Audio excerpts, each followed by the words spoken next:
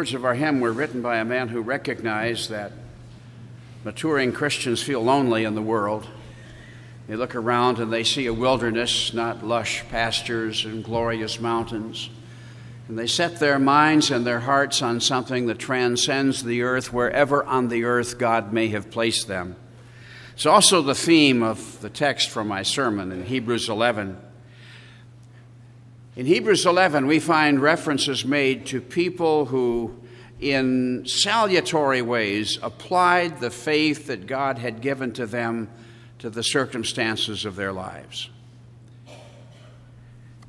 Having referred to some of them, the author says, "These all died in faith, not having received the promises, but having seen them afar off, and were assured of them, embraced them, and confessed that they were strangers and pilgrims on the earth. For those who say such things declare plainly that they seek a homeland. And truly, if they had called to mind that country from which they had come out, they would have had opportunity to return. But now they desire a better, that is, a heavenly country. Therefore, God is not ashamed to be called their God, for he has prepared a city for them."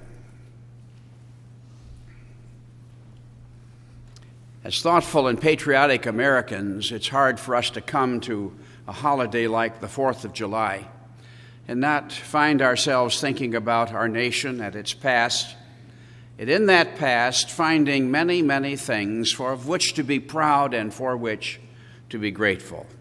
From the sustaining faith of the Pilgrims to the character-defining struggles of the Great Depression.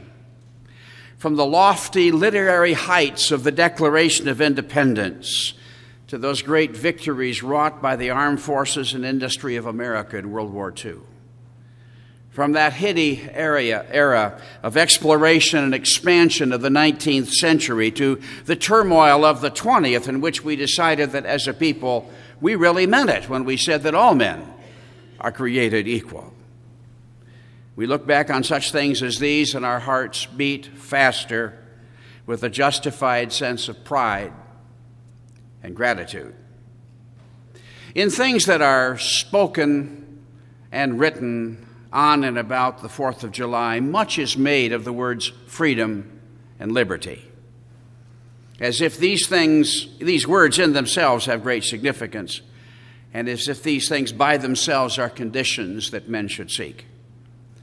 But if I'm not mistaken, freedom and liberty are nothing but words that in fact have little meaning to those who have no personal drive and no well thought out political philosophy. The freedom of worship means nothing to those who have no desire to worship God. The freedom of speech has no value to those who have no thoughts worthy of expression. The freedom of assembly is an unmeasured commodity to those whose thoughts are filled only with themselves and place no value in discourse. The freedom of travel means nothing to those without curiosity and ambition. Freedom is a hollow concept until it combines with deep thought and ardent passion, and then it's no longer a thing in itself, but becomes the right to express those thoughts and to pursue those passions.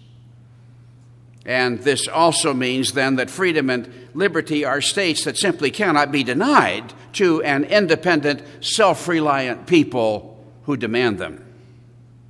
The freedoms that are enshrined in our Declaration of Independence and our Constitution are not the source, but they are the result of the aspirations of men and women who insisted on the right to stand on their own 2 feet and not on someone else's. Recognizing this, recognizing these values that stand at the very core of the most significant portions of our national history, at least some of us see alarming signs in the present of America that our nation is changing in ways that are making it weaker rather than stronger, less robust, less dynamic, and less free. To us, it seems that year after year, Election after election, decades after decade, Americans are declaring that those values that once identified us as a people are no longer of great and supreme significance to us. And like Esau exchanging his precious birthright for something of mere passing worth, the descendants of the Pilgrims have opted to rely less and less upon themselves and more upon their government, to be less and less independent and to be more and more dependent, with the result that in terms of its essential character, the America of tomorrow will be but a shadow of the America of yesterday. Remembering the many evidences of vitality and strength in the past, and seeing signs of apathy and drift in the present, many of us come to the 4th of July with mixed emotions. But to us as a worshiping congregation, such thoughts as these are of secondary importance. They are important, but they are not of primary importance. For we come together as a people whose highest allegiance is not to this nation or to any other, but to God and to His Son, Jesus Christ. We are Christ ones. We are Christians. And as such, our thoughts and our evaluations are of a different sort. We see the hand of God in the history of all nations, including our own. In the 2nd chapter of Daniel, we find these words, "Blessed be the name of God forever and ever, for wisdom and might are His. He changes the times and the seasons.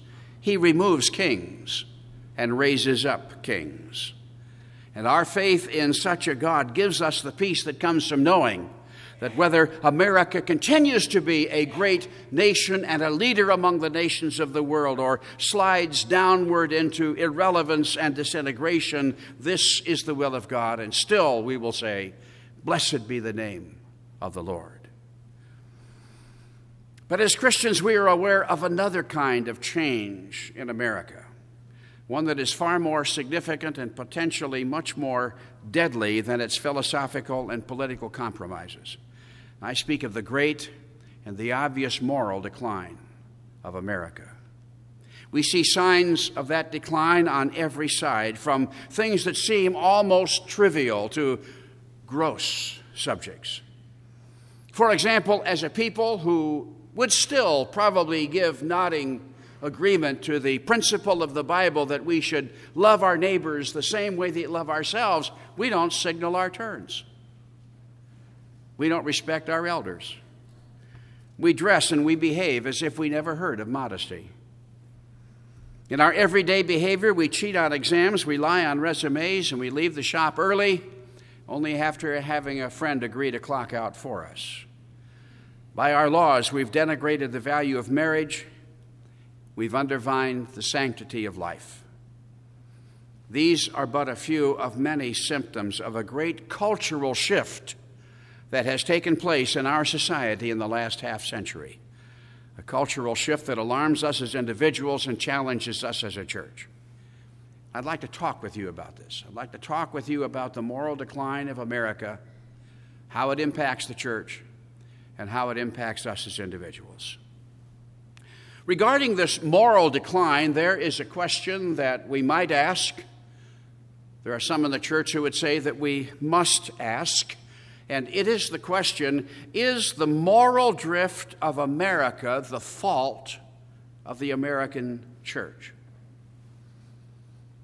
If your convictions regarding the cultural responsibilities of the church aligned with mine, then you'll be amazed that anyone would even think to ask such a question. But it is a question that is being asked, and that the church is at fault is a claim that is being made.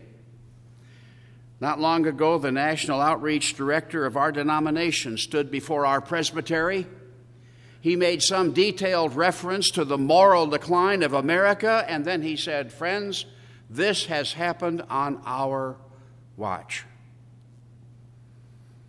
I sought him out after that meeting to make sure that I had understood what he is saying, and indeed he was saying that the moral decline of America is the fault of the people and the church of Jesus Christ. There is a view that is fairly common among evangelicals, and particularly evangelicals who more or less identify themselves with the Reformed tradition, and that is that the church has a cultural mandate from Christ. The cultural mandate is an idea that says that we in Christ, individually and corporately as a church, are called by Him to move out into the community with the goal of having an impact on that community. It is not the view that from time to time Christians may have an opportunity to express the goodness of God and reflect the holiness of God and make a difference.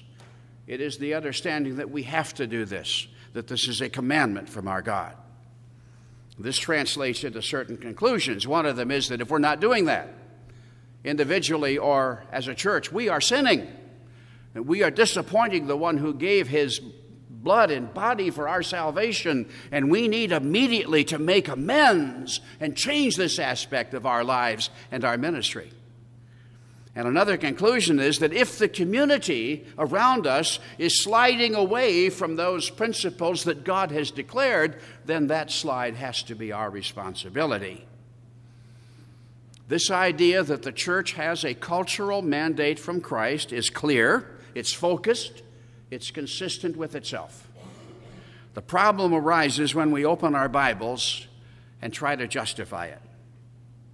There is no cultural mandate for the church to be found anywhere on the pages of God's Word.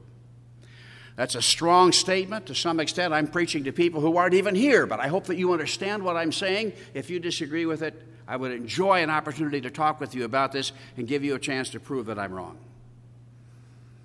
Paul wrote to the Romans. Rome was a city where there was a pagan temple on almost every corner. Idolatry was rampant, which means that people were worshiping gods that do not even exist and shunning the worship of the God who does. Read the book of Romans, and there you will find no admonition for Christians to carry picket signs before the doors of these pagan temples. You will not even find a hint that Christians were supposed to invite these pagan worshipers to their church. But you will find in Romans a clear warning for Christians to guard themselves against the influence of godless philosophies and religions. Paul wrote to the Corinthians.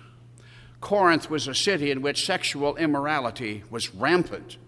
In fact, in the ancient world, if someone was doing something that maybe he shouldn't have been doing, someone would wink and say, John is doing the Corinthian. And that became a phrase around the Mediterranean world for doing something that was sexually unacceptable. Read 1 Corinthians, read 2 Corinthians, and there you will find no instruction to the church to try to shut down houses of ill repute and these activities. There you will find no suggestion that people engage these things should be even invited to the church.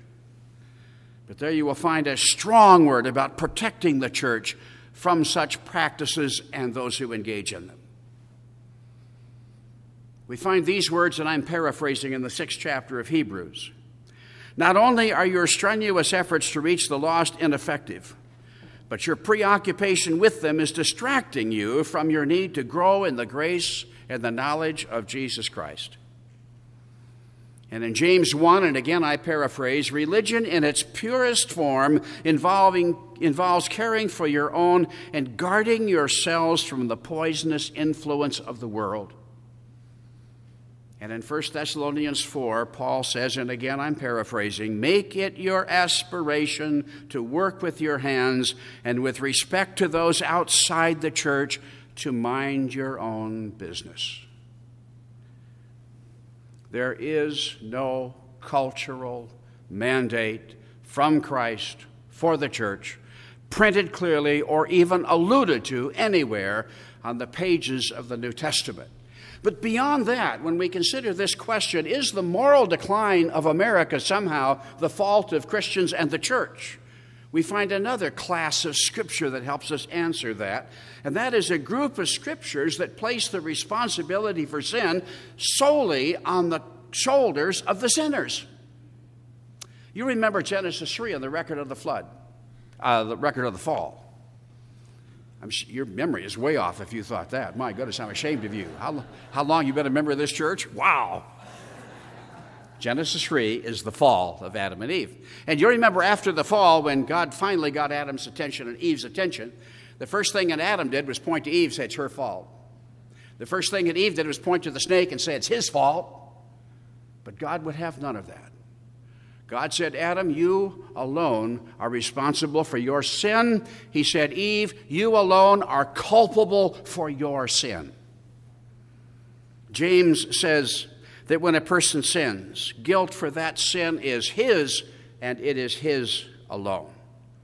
And in the first chapter of Romans, Paul refers to the restraining grace of God even in the lives and consciences of non-believers. But he says that if non-believers persist in their pursuit of sin, God will release his grips in stages and let them sink to ever lower levels of depraved behavior. This means that if America is in a state of moral decline, the fault lies with the American people individually and corporately, and not upon churches or Christians who are living in their midst. Is the moral decline of America our fault? In my opinion, the Bible says absolutely not.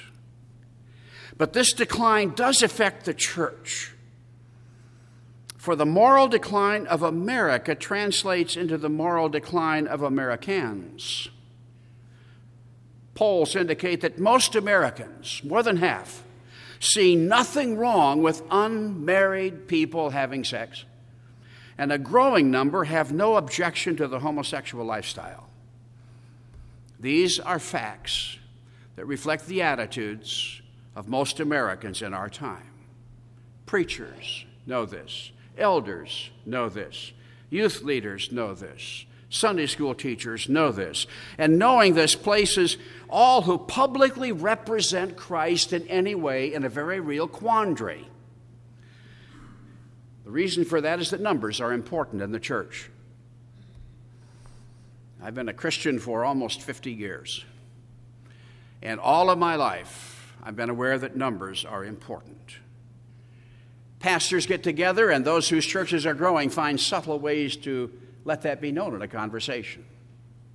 Pastors whose churches are not growing are strangely quiet in those conversations. When I was a young Christian, there was something called the church growth movement. And the idea was that if you're doing something right, if you're preaching the gospel, if your ministry is what God intends it to be, said to preachers and to churches, then your church will grow. The other side of which is that if your church is not growing, then you're doing something wrong, because God wants your church to grow. Another one of those popular ideas of the evangelical community that finds no warrant from the Scriptures whatsoever, and yet that does not stop its popularity or its promulgation. The impact the moral decline of America has on the church is the constant and very real temptation to compromise the clear moral teachings of the Bible so as not to offend people, so as not to lose people, so as to continue to count them in whatever census are taken. The reason for this is found in examples from the non-church world. A man is stopped by a policeman for speeding. A woman is caught embezzling funds from her employer.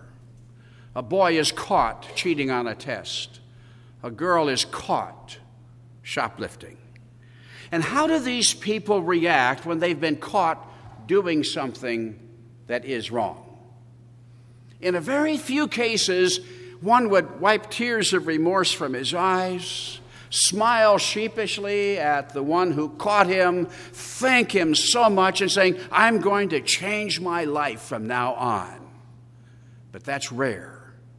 In most cases, one would deny his guilt, one would blame someone else for the offense, or try to excuse it, and express anger and resentment toward them who caught them in the very act. This is human nature at its very best. Preachers know this. Elders know this. Youth leaders and Sunday school teachers know this, which the result then is that the strong temptation in the church is not to mention the sins that most Americans approve of and probably are engaged in, or at least not to call them sins. The temptation is to refer to them, if they are referred to at all, in sympathetic tones, calling them mistakes or errors of judgment, but never as sins that offend a holy God. I remind you that the preaching of the gospel always begins with a call to repentance. John the Baptist appeared, and he said, "Repent, for the kingdom of heaven is at hand." Jesus appeared, and his preaching was summarized with the words, "Repent, for the kingdom of heaven is at hand." God spoke to Cain after he had killed his brother and denied doing it and tried to shift the blame. And God told Cain, sin lies at the door at this very moment. And when the first Christian sermon was preached in the history of the world, Peter spoke to those who heard, and he said, "You must be baptized for the remission of your sins." All preachers and church leaders know that the first part of human life the gospel addresses is that sin that condemns us and alienates us from God. But in a climate in which acts we know to be sin are commonly accepted or winked at, the tendency is to refocus the message until the gospel we preach is not the gospel at all. I feel sorry for young men entering the ministry in these morally tumultuous times, and particularly for those who are pastoring very small churches with a tenuous existence, where every person counts. I've been in the ministry for 45 years this month, and I still sometimes hesitate to say things that I know to be both true and important because I know that they're going to offend some people. And this fear must even be more pronounced among the very young. The temptation to compromise is great. Compromise is a slippery slope that sucks the vitality out of the gospel of Jesus Christ. Let's watch one another. The moral decline of America affects us individually as Christians. When I was a boy and then a young Christian, the values of America were very close to the values of the Christian faith. Life was sacred. Marriage was respected. Sex outside of marriage was wrong. To have a baby before marriage was a scandal. It was front page news when cadets at the Air Force Academy were caught cheating on an exam. Things done in closets were kept in the closets. But in the relatively short time that I have known Christ as Savior and tried to serve Him as Lord, all of this has changed drastically. When many of us were young, the values we were exposed to, whether at home or in school, whether in the church or on television, were all the same, with the result that there was virtually universal agreement about what was right and what was wrong. This became an external conscience that guided our lives and limited our choices. Today, there is great moral confusion in America, with the majority of voices belonging to those who oppose the values of the Bible. This makes it easier and more likely that Christians will succumb to temptations that their parents and their grandparents would not even have considered. And as all sin deters Christian growth, this is particularly true of conspicuous sin. It preoccupies our mind, it clouds our thinking, it carries us away from Christ and further into the darkness of the world. The presence of conspicuous sin makes it likely that the sinner will shun the worship of God, the fellowship of His people, and the instruction of His word, hurting himself and hurting the church. One of the effects of the moral decline of America is the moral decline of Christians. And finally, for those believers who hunger and thirst after righteousness, who are sincerely struggling to grow in their faith and applying that faith to life, who desire above all else the pleasure of God and grieve over the decline of the culture around them, there is a marked sense of isolation and loneliness in the world. In Hebrews 11, we find a catalog of great men and women from faith history. And at least through many of their experiences, we find a common element, and that is their loneliness. The first mentioned is Abel, who was resented by his brother for his righteousness and his blessed relationship with God. And then Enoch, who stood out so uniquely in his generation that God took him without Enoch having to pass through the grave. Next mentioned is Noah, who for 120 years endured the slings and the arrows, the sarcasm and the hatred of those who would soon perish in the flood. And then Abraham, who lived in places where he knew there was no fear of God. We find the name of Sarah, a woman who loved God, but felt the judgment of others because of her barrenness. And Joseph, who suffered the disapproval of his brothers and lived as a stranger in Egypt. And Moses, who was called to be a leader of a people who never fully accepted or appreciated him. And then in our text, the author of Hebrews refers to these great heroes of faith as strangers and pilgrims on the earth. If you're here this morning as a serious Christian, you love God, you trust in His Son for the saving of your soul. You desire nothing more than knowing more and more about God and living a life that is increasingly pleasing and useful to Him. Sometimes even in your church, perhaps in your home, but certainly in the world, you feel like a stranger and a pilgrim. You long for conversations that rise above the banal and the trite. You hunger for the fellowship of those who share your passion for the things of God. You would love to see a movie or listen to a song or buy a swimming suit that doesn't violate your sense of what is right and good. As Christians, that awareness of our alienation in the world is very real. And it can have a harmful effect on our efforts to grow as Christians. When so few others care, it's easy for the serious Christian eventually to ask, why should I care? When so many others are living and talking in ways that dishonor Christ, it's easy for someone eventually to say, well, in Rome, live as the Romans live.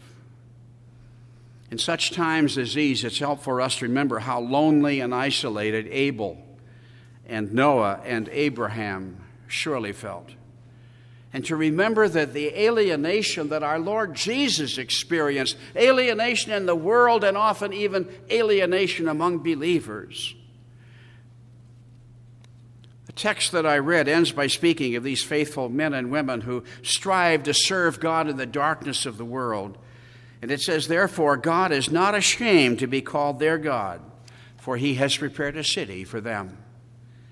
And the next chapter begins, therefore, let us lay aside every weight and the sin which so easily ensnares us, and let us run with endurance the race that is set before us, looking unto Jesus, the author and finisher of our faith. Let us pray. Our Father, you have called us to be different. In our dress, in our manners, in our speech, in our thoughts, in our aspirations, in our habits, you have called us to be different. We live in a place that increasingly ignores or mocks the things of Christ. You have called us to honor those things. We live in the midst of a people who are perishing. You have placed within our hearts the highways to Zion. Oh God, I pray for myself and I pray for all those hearing my voice that we might recognize just how deep our alienation is from those who live around us. And rather than be discouraged by this, may it cause us to lift our eyes and to place them firmly on your Son, Jesus Christ, that we might follow Him that we might honor him all of the days of our lives until at last a triumphal entry is afforded to us into that city which he has prepared for us. For this, we give you our praise in Jesus'